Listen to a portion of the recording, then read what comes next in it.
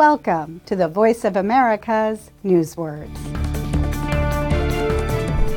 In late November, the fighting in Gaza halted as Hamas began freeing hostages in exchange for the release of Palestinian prisoners.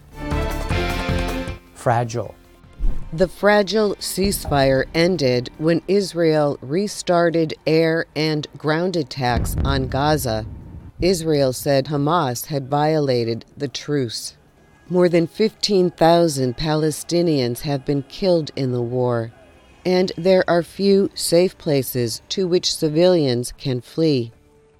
Fragile describes anything that is not strong and can be easily broken or damaged.